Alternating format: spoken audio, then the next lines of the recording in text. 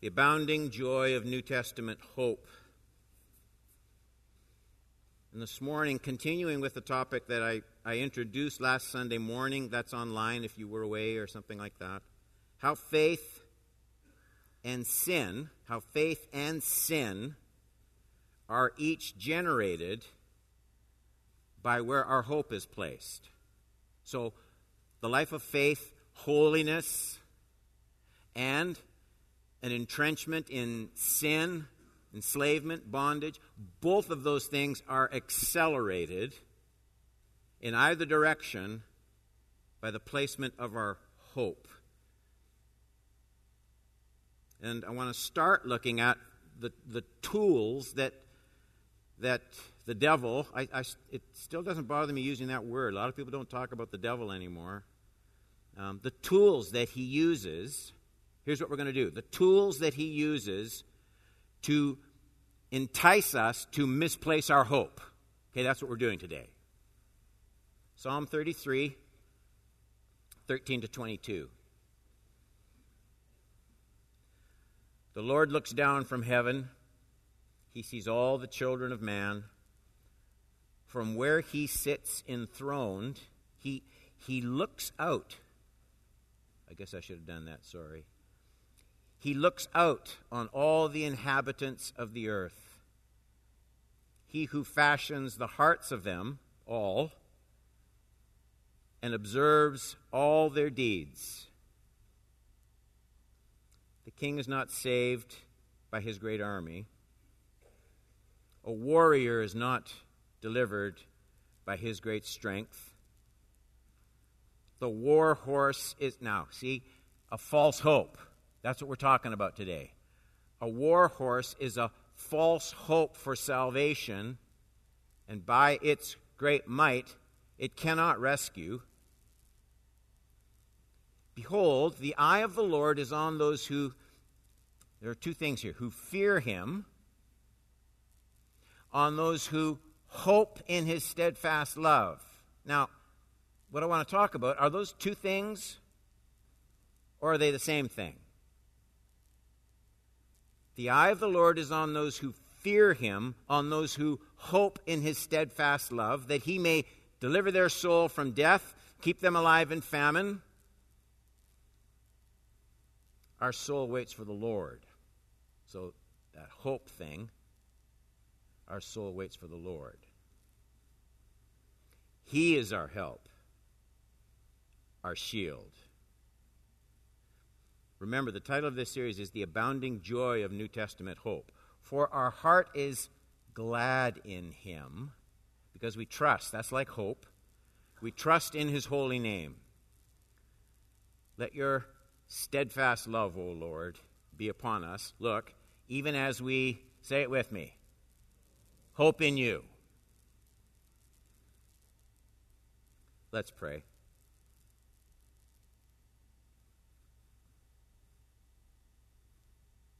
Our heart's desire is that this not be some kind of academic theological study. Our heart's desire is that your Holy Spirit will come and show us how you want to work this truth in our lives and shape us by it. And so we need your help on both sides of the pulpit to come and accomplish your will. In Jesus' name I pray. Amen. It is interesting the way this text equates, I mentioned it when I read it, fearing God with hoping in his steadfast love. It's in that 18th verse. Behold, the eye of the Lord is on those who fear him, on those, same people, on those who hope in his steadfast love. So if I'm thinking, fearing God is not somehow just trembling before him. There's a place for that. The Bible talks about it. Fearing God is remembering to include him in the securing of my life. Maybe even more than that. Fearing God is not daring to exclude him in the satisfying of my life. The point here is fearing God and joyfully hoping in God are not two things that are opposite. We're still in a series on hope. And the psalmist says we fear him. We fear him in this sense. I fear the Lord in that I dare not put my hope in anything less than him. Now, you would think that would be relatively easy to do. There aren't any better objects for our hope. Should be a no-brainer.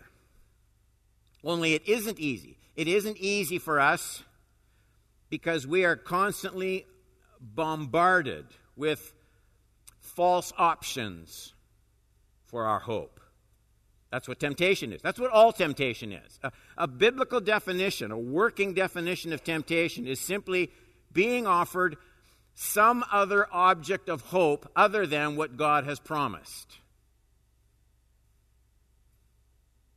Since the Garden of Eden, Satan works to sort of throw us back onto ourselves as objects for our hope, for our own security, for our joy, for our satisfaction, for our own pleasure.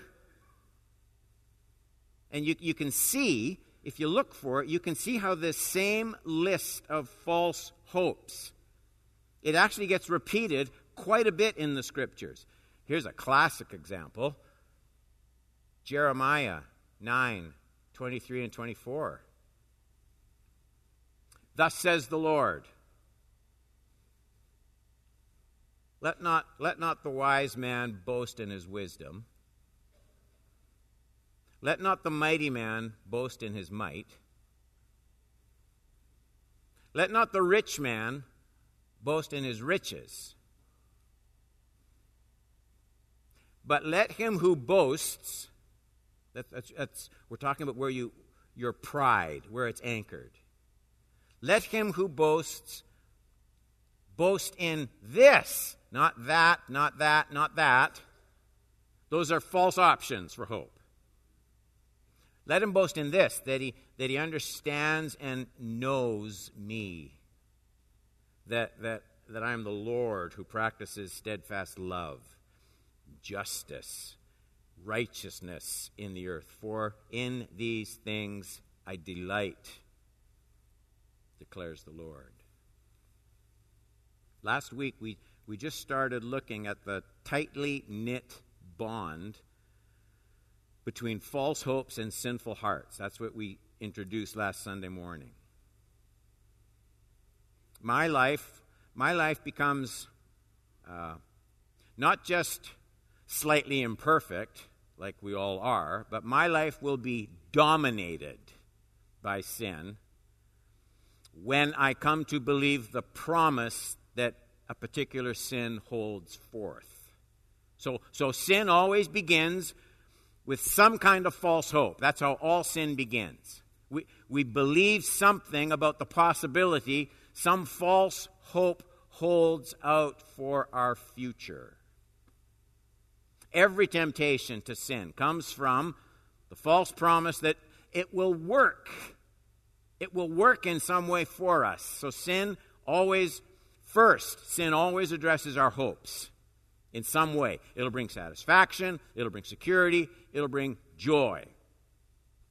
Jeremiah lists some of the things that come and say, put your hope here. This will work. And as we said last Sunday,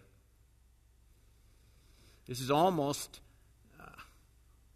it's why it's almost impossible to draw a sharp distinction between hope and faith. You can talk about them like they're two things, but they don't function like two separate things. Because sin always offers satisfaction in some area of life. Every sin starts with a false hope. And then faith, at least biblical faith, it's always cherishing God's promise more than the false hope that sin offers. So that's how hope is related to both faith and sin. When we, as the psalmist described in our opening text, when we place our hope in the Lord. Faith tastes the goodness of God's grace, the provision for our future in advance. Because we hope in the Lord, we pursue satisfaction in His promise. And in faith, we say, like we used to sing, your loving kindness is better than life, better than anything I can discover or deliver on my own terms. Jesus, you alone are the bread of life. We looked at that last week. Jesus, you alone are the living water which takes away thirst permanently. The thirst of sin's promises is quenched by the water of life in Jesus Christ.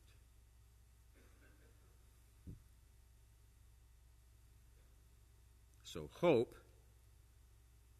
is faith delighting in God's promise for my future life.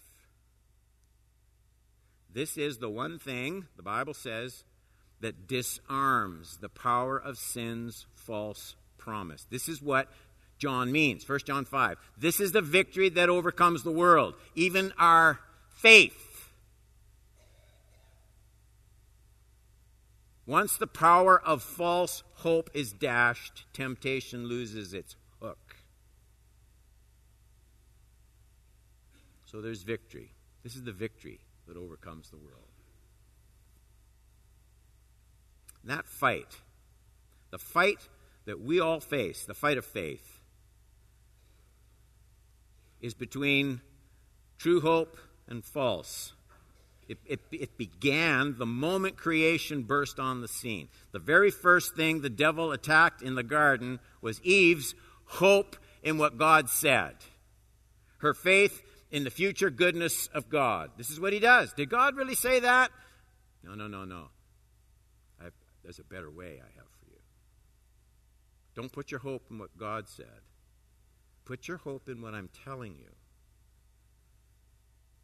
What I'm trying to say here is that the serpent's lie never varies. He is crafty, but he is not complicated. He's a one-trick pony. The approach is always the same, and it is always directed at your hopes. Where will you look for security? Where will you look for joy? Where will you look for satisfaction? It's the same ploy over and over, repeated trillions of times since the fall. God doesn't have the best for you. I'm offering you more than God is going to give you. You will be better off on my terms, usually your own terms, than on God's terms. Now, I doubt very much that most of you had a conversation with a snake as you were coming into church this morning. Or maybe you did. It's the same battle that rages in every person's mind. Satan's tool is the stuff of this world. He calls out to our pride. And the way he makes his appeal is he's constantly trying to offer you something more attractive than God's promise, more sustaining, more joy-producing, more satisfying. And what we're going to do, this is a long introduction for a shorter message, so don't panic. I know we didn't get to point 1 yet. I shouldn't have told you that, should I? It was going so well. Here's what we're going to be doing for the rest of this morning and the next few Sunday mornings, although we'll interrupt it for Christmas, of course. We're going to look at the specific tools of Satan's craft. We want to learn how he erodes our hope in God, and thereby how he destroys faith, our one tool for victory in this life.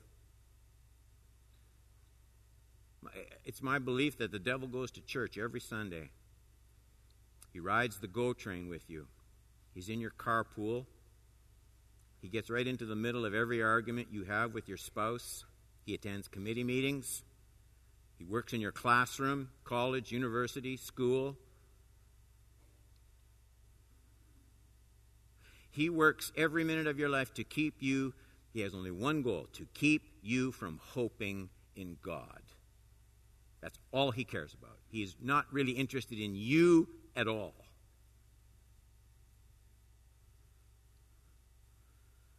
So today we're going to start examining the toolkit, all right? I already hinted at it. The things the devil uses to keep us from hoping in God. And the first tool of choice is always the same: pride. Pride is the chief species of unbelief. I mean, pride is anti-faith, anti-hope. Pride in self is the opposite of trust in God. And this is what becomes really clear when you study the Scriptures. Pride isn't usually painted in the colors we expect. It isn't usually shaking my defiant fist in God's face. It isn't walking around admiring yourself in a mirror. No. The kind of pride we're talking about manifests itself by what I refuse to trust God to provide for my life. Our opening text from Jeremiah, I read it. It lists the competitors. God's competitors in a proud heart. Let me just show you the one verse that will simplify things. Let not the wise man boast in his wisdom. Let not the mighty man boast in his might. Let not the rich man boast in his riches. Notice those words carefully. You might think this is a text about wisdom, might, and riches. And it is, sort of. But the important thing is the verb in front of those words. It's this one. And this one. And this one. It's the boasting that should catch our eye. These verses are about pride before they're about anything else. These are the options chosen by a proud person in place of God's promise. This is where a self-reliant person places his or her hope. You'll notice that list. Wisdom, might, riches. It's not that these things are wicked in themselves. God gives all good created gifts to us. The problem is the dysfunctional nature of my heart. Because of my pride in self, I create competitors against hope in God alone, for two particular desired ends: security and satisfaction. So wisdom, might, riches, really those are just the means of the proud to accomplish what God alone wants to provide. Human wisdom, human might, human riches. Each one of these tempts me to take satisfaction in myself. My wisdom, my might, my riches. So that Jeremiah text, I want to look at it just for a bit. It pinpoints where pride frequently manifests itself. Point number 1. Pride in our own wisdom. First part of verse 23 of Jeremiah 9. Thus says the Lord,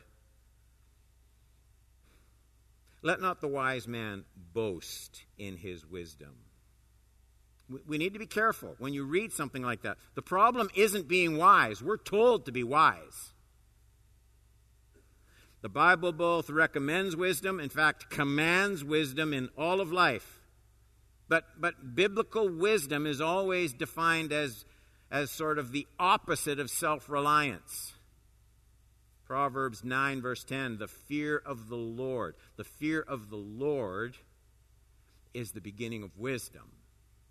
So biblical wisdom is described in exactly the same ways as our opening text actually described hope. Maybe you can remember these words. The eye of the Lord is on those who fear him, on those who hope in his steadfast love.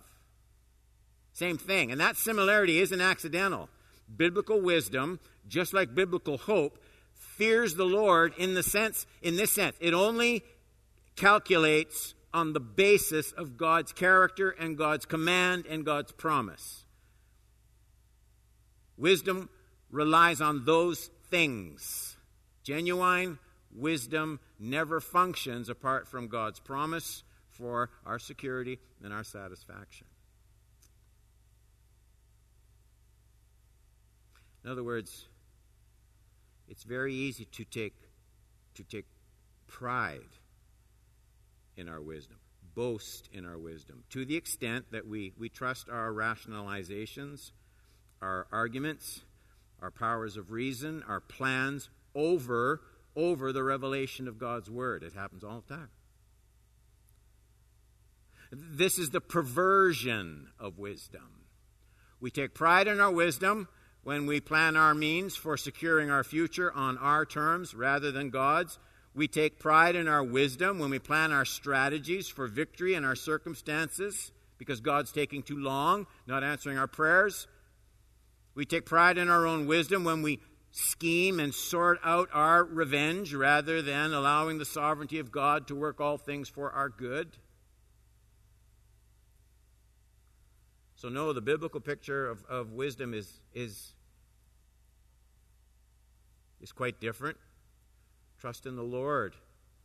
Trust in the Lord with all your heart. Don't lean on, those are the important words, your own understanding. In all your ways acknowledge Him, and He will make straight your paths. Underscore those little words, do not lean on your own understanding. That's the breeding ground, the proud kind of wisdom that is the breeding ground for future sin. You almost always have your own understanding, your own view, your own perspective. Probably you can't help that. But when your understanding of a situation, your scheming, your planning, when it's in contradiction with God's Word, God's promise, God's Spirit, then don't use yours. That's what that means. Don't lean on it. Don't use it. Let's get practical. Here's how we can start doing this properly.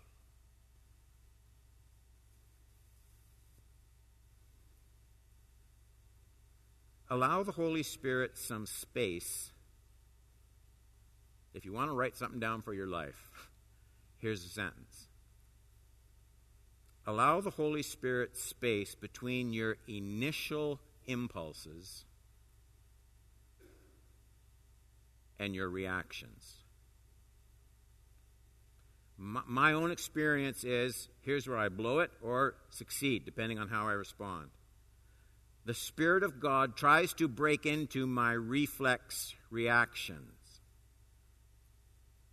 Don, your first impressions are wrong. Don't go by your fallen heart. Don't be swayed by greed or anger or love of attention or love of revenge. Instead, trust in the Lord with all your heart. Don't lean this way. Just wait. Trust in the Lord. We're talking about the power of hope to create a holy person here. That's what we're talking about. That's what's at stake. Trust what? What do you mean, trust in the Lord? Well, trust that while your way may have come to your mind first, and while your way seems to offer such immediately gratifying results, or perhaps while your way seems to be the only way you can even imagine will ever work, trust in the Lord. Trust that God's way will accomplish more for you in the long run, though you can't get your head around it yet. Put your hope in the Lord. Bank there. Invest there.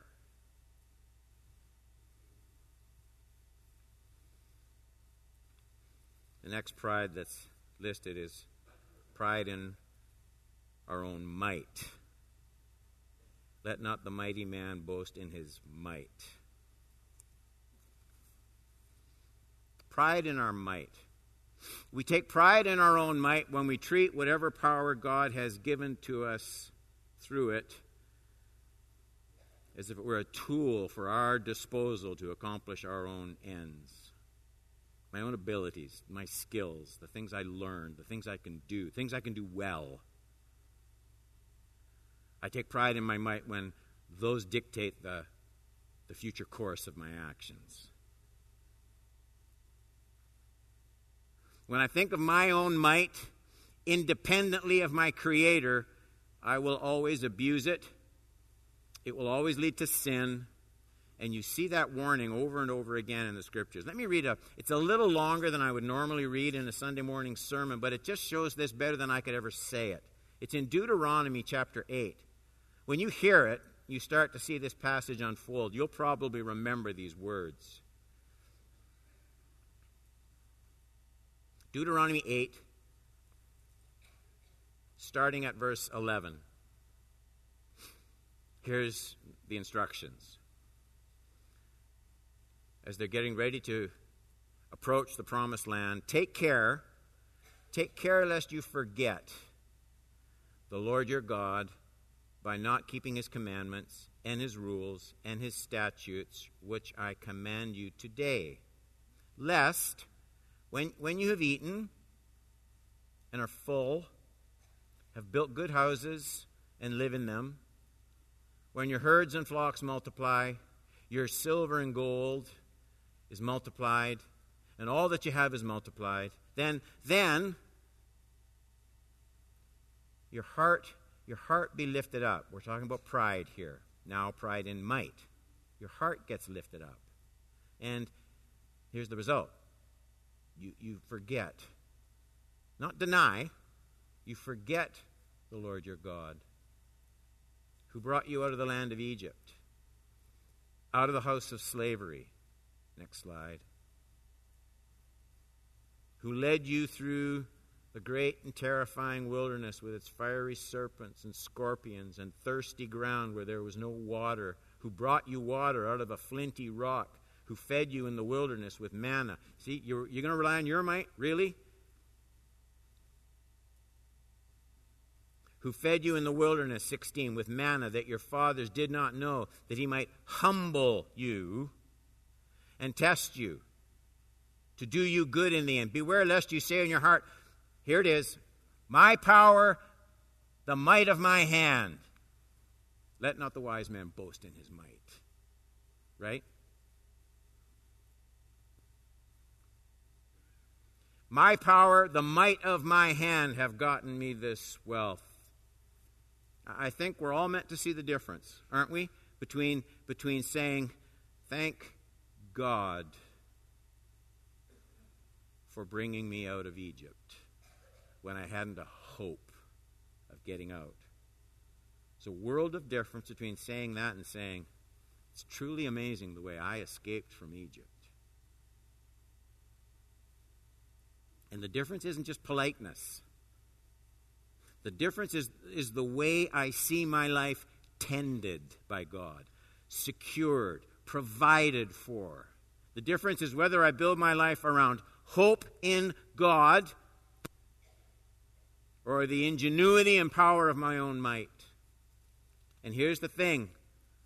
Only hope in God is a response of faith.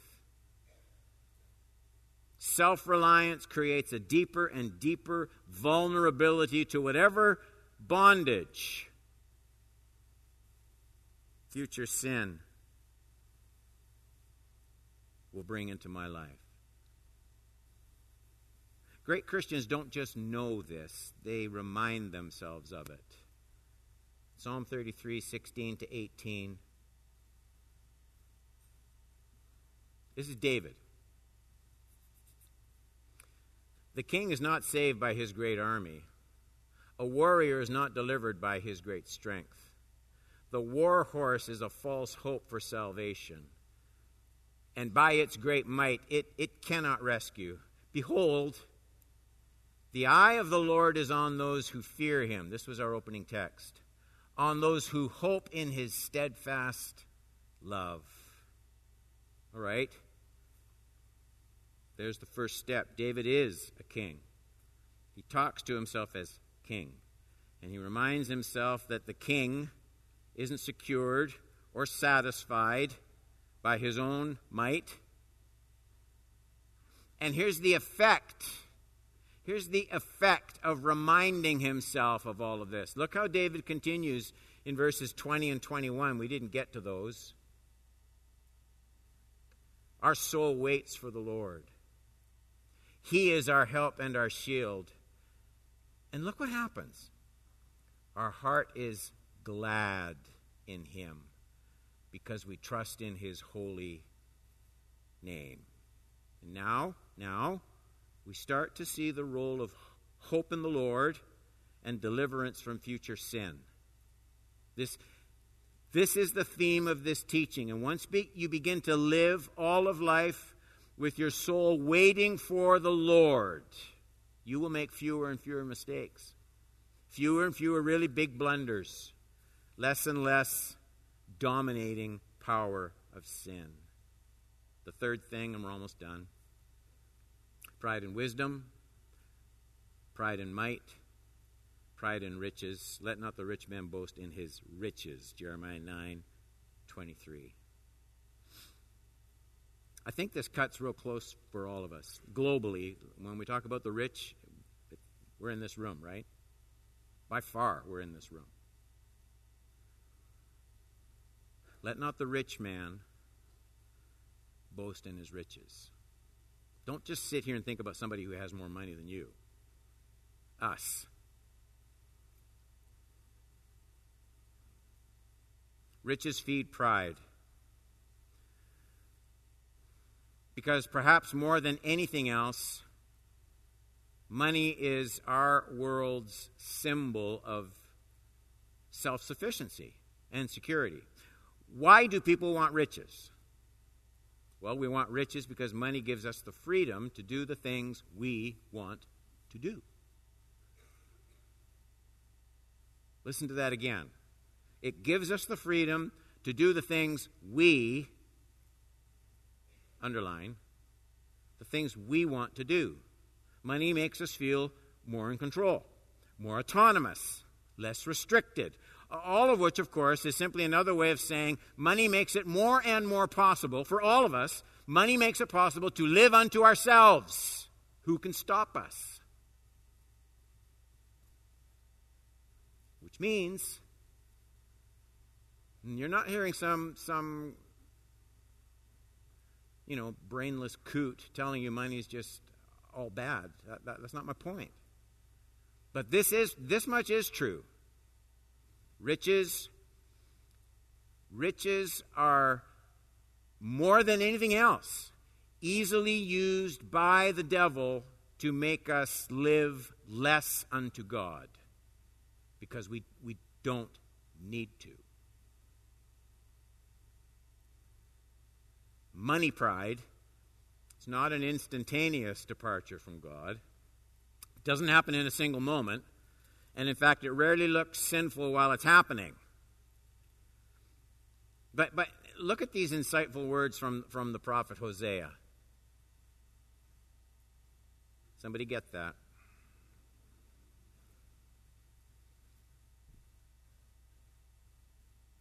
But when they grazed, they became full. There's somebody that's not hearing that. Tap somebody on the shoulder and say, did you know that's your phone? You don't hear it, but it is your phone. When they grazed, they became full. They were filled. Their heart was lifted up. And then the same thing as our Deuteronomy text. And therefore, here's the reason, they forgot me. It's a domino effect. They grazed, they were filled, their heart was lifted up. That's the inclination towards self-reliance, pride. And then it just says, well, they just forgot. And remember the whole point. The whole point of this realization. When we are satisfied with anything less than God, we are sucked in by the alluring false promise of sin. Remember what we said earlier. Temptation, all temptation, gets its power over our wills by offering us substitute objects for our hope for security, satisfaction, joy. And there are 1,001 false objects for your hopes, for security, for satisfaction, for joy. And your only protection, this is why worship is so important.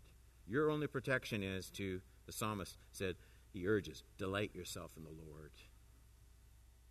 Delight yourself in the Lord. Create counterweights. This is the constant fight of faith. Delight in the Lord with all your heart. My delight in God isn't complete until it becomes an intrusive delight in my life. Until it starts to restructure, starts to reorganize the patterns of my life, the way I use my time, my thoughts, my entertainment. This kind of truth, the battle of false hope that comes from pride, this kind of truth isn't something you just learn once. It just calls for constant and diligent remembrance. Remember. Member. Reapplication.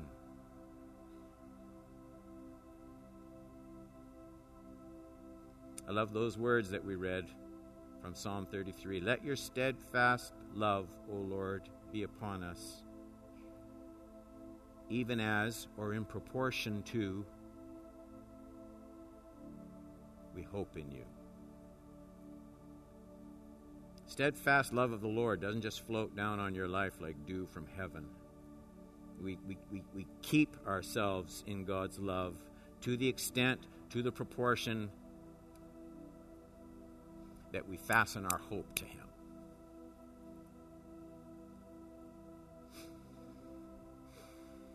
Wisdom's good. Don't rely on it. When it's contradictory to what God has revealed, don't lean on yours. Hope in His. Might, ability, talents, the things you can do, that's all good. Never get to the place where the things you can accomplish lift your heart up and keep you from hoping in God, hoping in the Lord. And our riches, wisdom, might, riches. There is nothing that the devil can use more effectively to anchor your hopes to this world. Nothing that he uses more than your bank account. Hope in God. And here's the thing, that is where gladness is. Only it doesn't look like it until you prove it true. It's one of those things. Let's pray.